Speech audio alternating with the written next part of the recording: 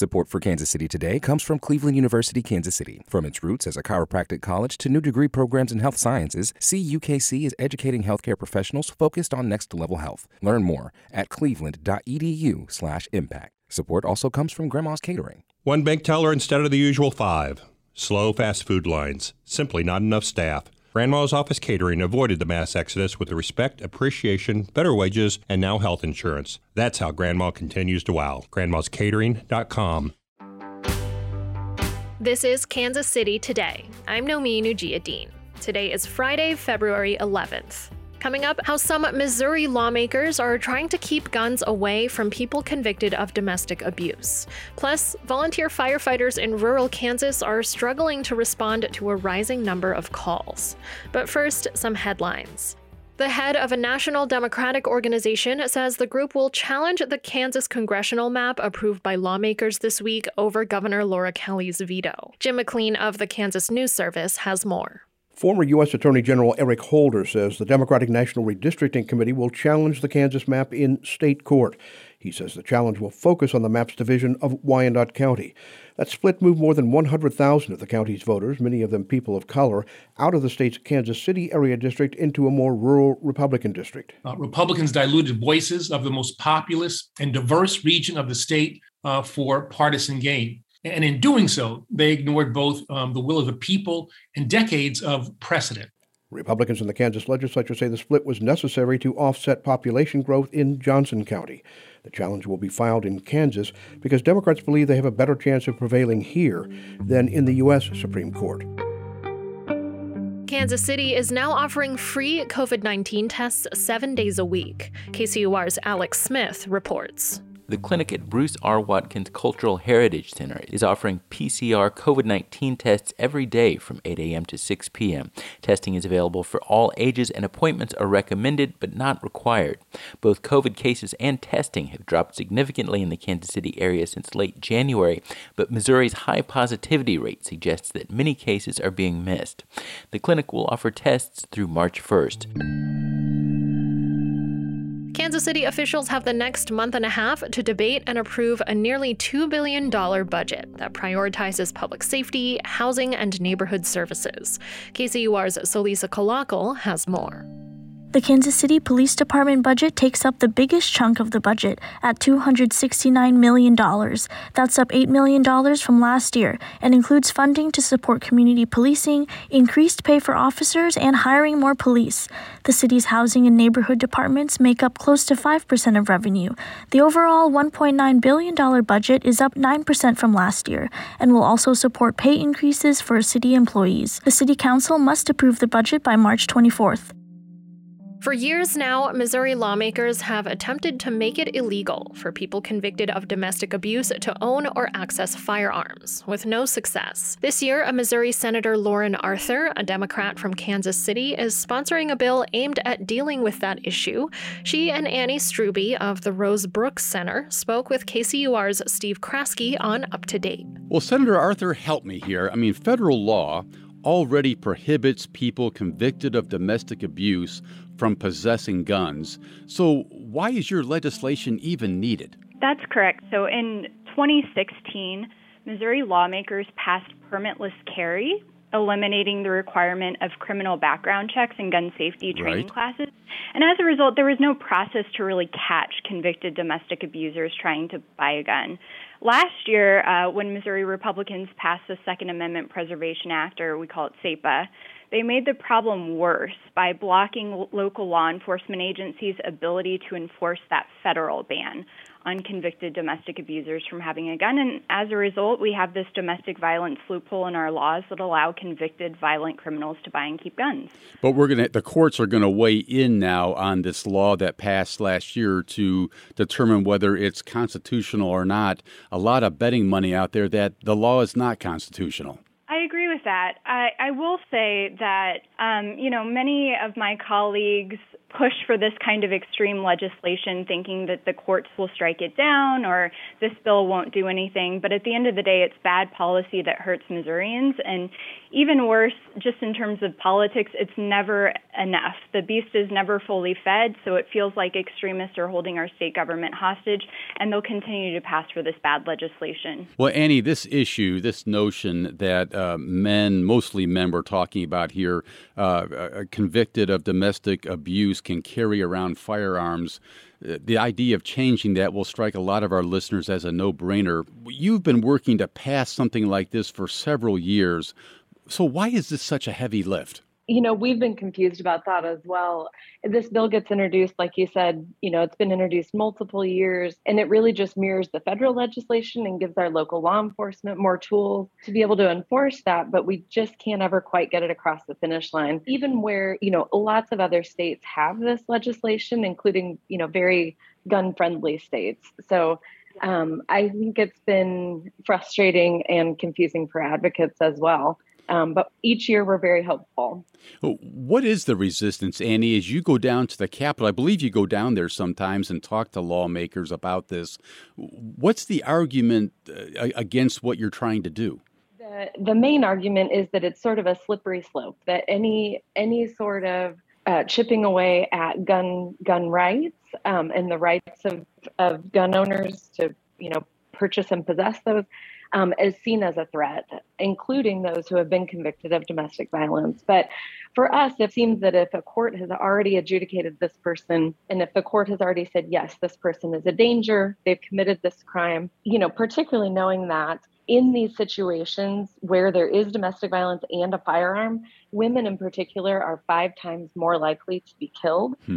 It does seem like a no-brainer for us, and I don't really understand the arguments against it. Senator Arthur, does Annie have it right? Are those who resist your proposal here to change this law, are they concerned that it's going to be a slippery slope, that if you change this law, it's going to be open season on weakening the Second Amendment? I've heard a couple of things from my colleagues. Many of my Republican colleagues are ambitious and they're running for higher office, or they plan to.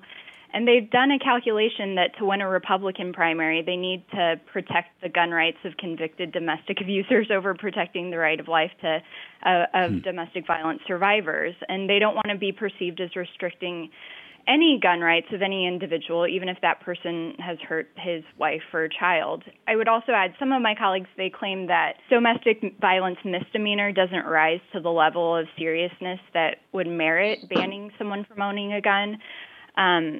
Often people are charged with domestic violence felonies and they plead to a misdemeanor charge.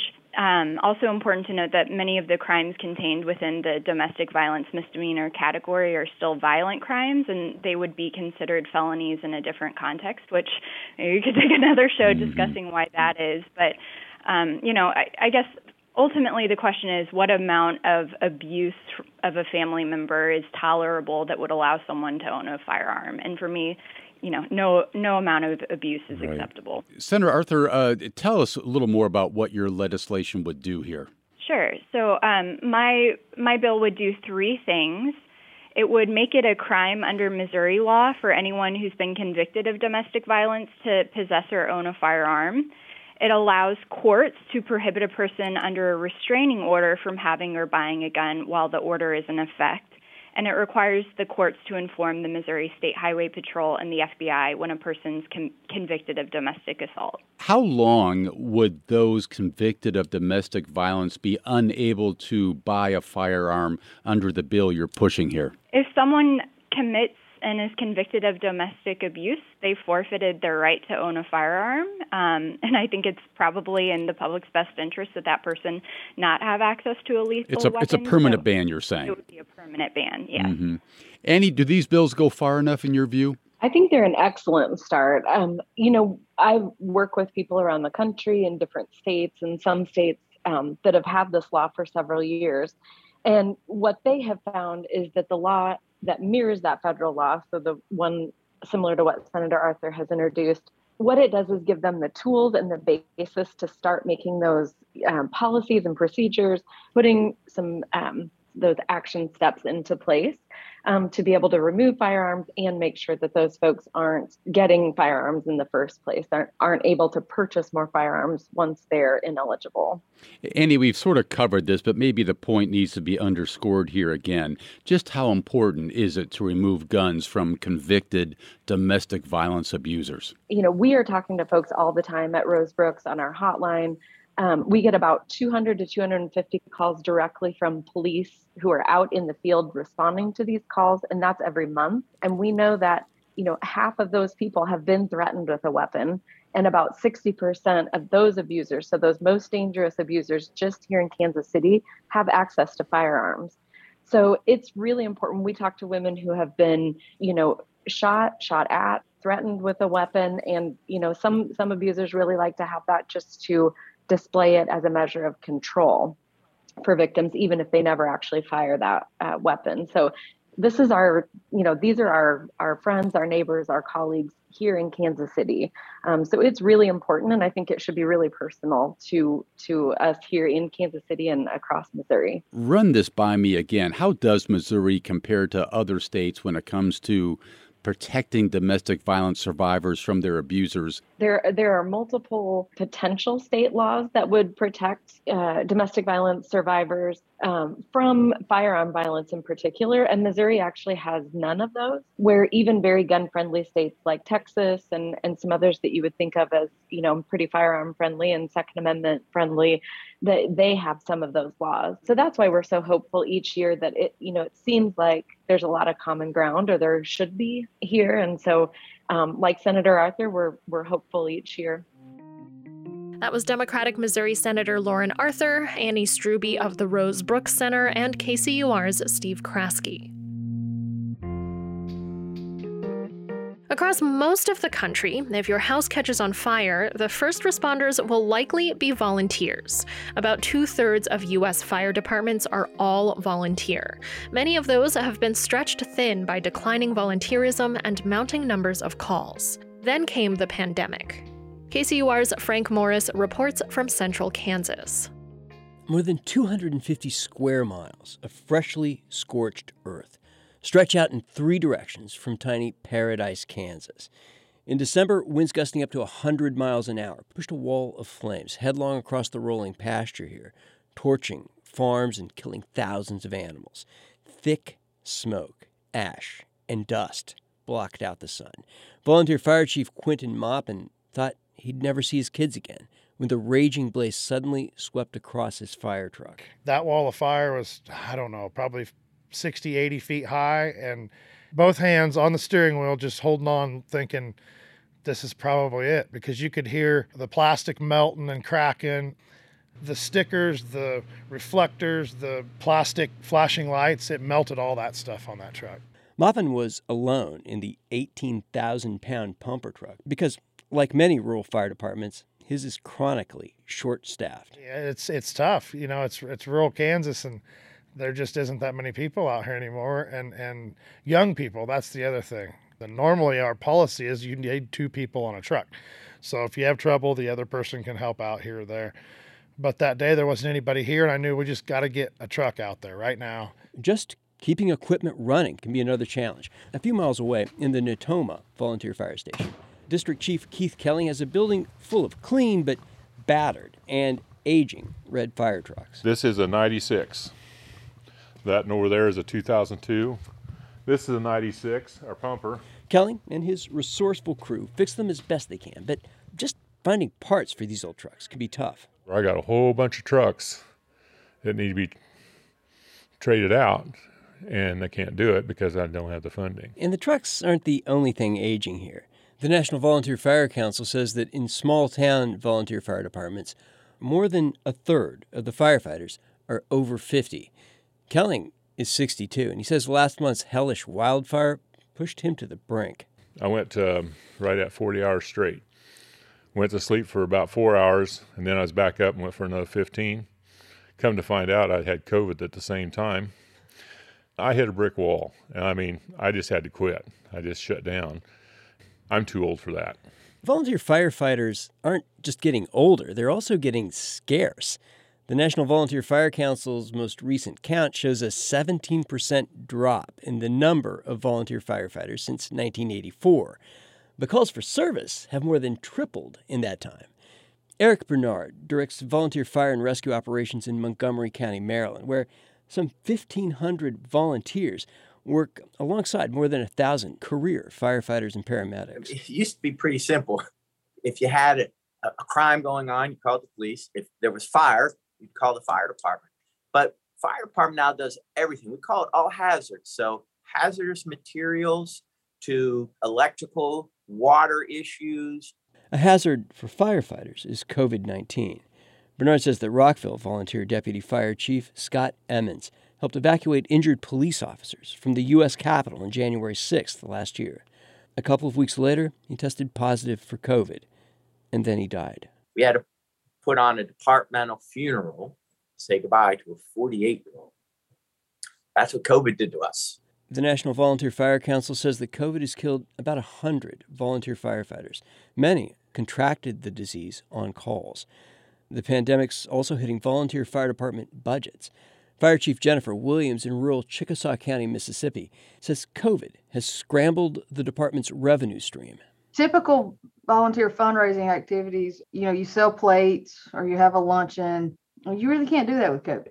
People don't want to gather. Williams is having trouble just replacing worn-out fire hoses and protective clothing. That makes fighting fires even more dangerous and doesn't do much for recruitment or retention, especially during a pandemic. For KCUR 89.3, I'm Frank Morris. This is Kansas City Today. I'm Nomi Nujiadeen.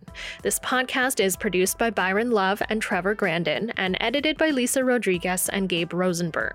To read Frank's story about firefighters, visit kcur.org, where you can also find a live stream of Kansas City's NPR station. On Monday, we'll feature our weekly roundup of what's new in the Kansas and Missouri legislatures.